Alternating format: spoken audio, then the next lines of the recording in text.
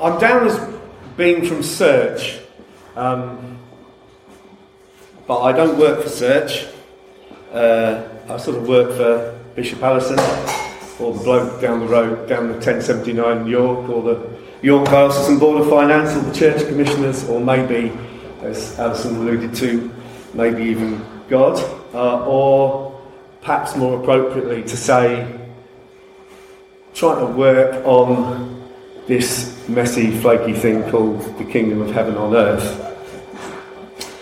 So what I say are not the views of Search, and they're not necessarily the views of any of my various levels of bosses either.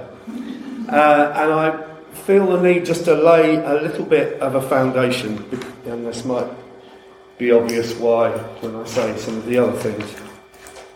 And this was timed for 10 minutes, by the way, so we'll see. After a couple of years in a standard children's home set-up, my first really responsible job was to run an emergency reception into care unit for kids who were being kicked out of home. And after walking out on strike from the Social Services Department and not going back after a year of that, with occupancy rates of 166%, I got a job opening a new hostel on Holderness Road, which is next door to the Cornwall Hotel. And I ran that for a year, many moons ago now, and that was a very exciting experience for the first few months when a whole load of 16 to 18-year-olds turn up there with all this freedom and all this money that they did actually have at the time, and it was complete mayhem. But it got boring after about a year, and then I got the job that I have now. And one of the first things I did with that job was to start something called the Whole Hostel Forum, which is a means of people talking to each other about what's going on in this arena. And in the fat years, when there was money around, we ran some pretty damn good services for homeless people that hostels or other agencies couldn't themselves run. And John Riley was actually part of one of those projects. I've been the chair of the currently, thanks to Mr. Blair, staffless Hull Independent Housing Aid Centre for nearly all of my working life with the diocese. I've been part of 3 at least partially successful campaigns to stop people's houses, mainly council houses, getting knocked down in the name of regeneration. And I've had the leader of the council and the chair of the housing committee go and visit a previous bishop to try and get me sacked for doing that. And I have just lost, there's been a reference to me being a councillor, well that's a later affectation in my life, frankly, but I have just lost a colleague, Rosie Nicola in Avenue Ward, because we did not stand in the way of what is Westbourne House, this assessment unit that David's referred to. So it should have been me that lost the seat, but unfortunately for Rosie, it was her. So, and there's some personal stuff, and what you said, Stephen was very interested, but I'm trying to just stick on my work with them. So, I want to say 4 things and then a minute about each of them. Firstly, there is no shortage of housing in Hull. Secondly, the agreement about the number of rough sleepers is pointless and the obsession with them is counterproductive. Thirdly, there are too many Christians looking to salve their consciences by slapping sticking plasters on problems rather than doing anything genuinely sacrificial about them. And fourthly,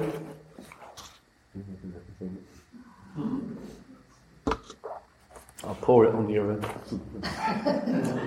And fourthly, the breast beating about lack of affordable house building anywhere, including in Hull, is utterly counterproductive as well, since new house building will never be affordable for the vast majority of people that we're concerned about. And there's a whole professional elite making sure that it stays that way, frankly.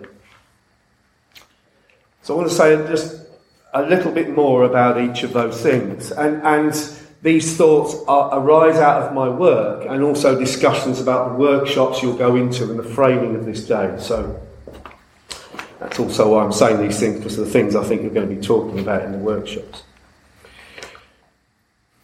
So, firstly, there's no shortage of housing in Hull. Look up on a wander down Hessel Road. Or ask about levels of under-occupation in the owner-occupied sector. Or wonder why house prices are still so low in Hull. The problem is not the supply. The problem is the distribution. It's the same with wealth and inequality. There is enough to go round. The problem is the distribution of it. Secondly, so what we do about that, Stephen, exactly. Secondly, the argument about the number of rough sleepers is pointless. I was going to say, I don't care. I mean, doesn't sound quite right, does it? But I don't care whether it's 20 or 200. There is plenty of provision at the point of need. The problem is generally lack of support once a tenancy is taken up, that we don't have enough wet house provision in Hull, that Emmaus is the only example of not having to fit back into the normal way of life, and frankly, it's just too expensive to replicate that again. The problem is deteriorating mental health due to welfare reform, in my opinion. And finally, it's the maybe 2,000 people, is a guess, and we tried to do a bit of work on working out this, but I reckon there's probably 2,000 people sleeping on other people's couches. And, whether they have the volition to get a place of their own doesn't matter, because they simply cannot afford it. Even if they wanted to, even if they had the wherewithal, they would not be able to afford it. So we're talking about thousands, not hundreds. So the obsession isn't helpful. Thirdly, this is about Christians, salving consciences. Everyone wants to do their bit. Well, most of us do anyway. And charities thrive on that, of course, and many people don't feel able to directly engage. But the Twitter sphere has opened up a number of ways of doing something. Leave a latte for a homeless... Is that a word? Latte? For a homeless people. Fill up a rucksack. Or get on yet another soup run. Opening a night shelter is a bit more heavy end, I admit. But I've already had a discussion with Alistair about a workshop here predicated on that idea. If I was going to suggest something, it would be to become a Humber Care at that assessment centre volunteer and set up a long-term befriending scheme and leave it when you've made a relationship with one of those homeless people who's actually moved on. Or train to be a housing advisor at the soon-to-be reopened High Hack, the Housing Aid Centre, please God.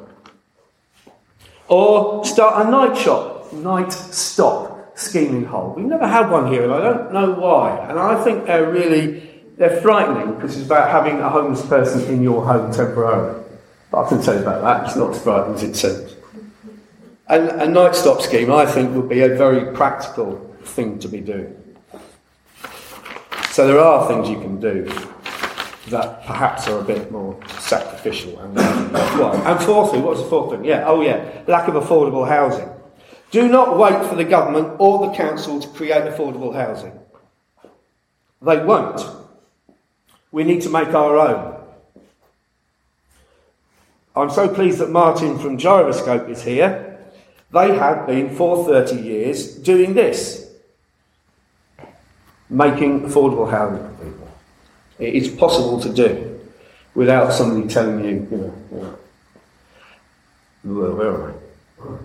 This is the world of the caravan. We make temporary accommodation for the world. Well, we're waiting to do it in Sherborne and Elmer, or wherever it was you said. Come up to Bransholme and look at the house prices. Liquidate your ISA, find a friend, buy a house, become a landlord, put some people in it, become the answer to the problem. We can create affordable housing if we want to. Rent a room in your house. It's even tax efficient. And you might say, none of those are permanent answers to the problem. Well, the only permanent solution to all this is to be dead. So I think we've got to get a little bit more active in our solutionising. Thanks.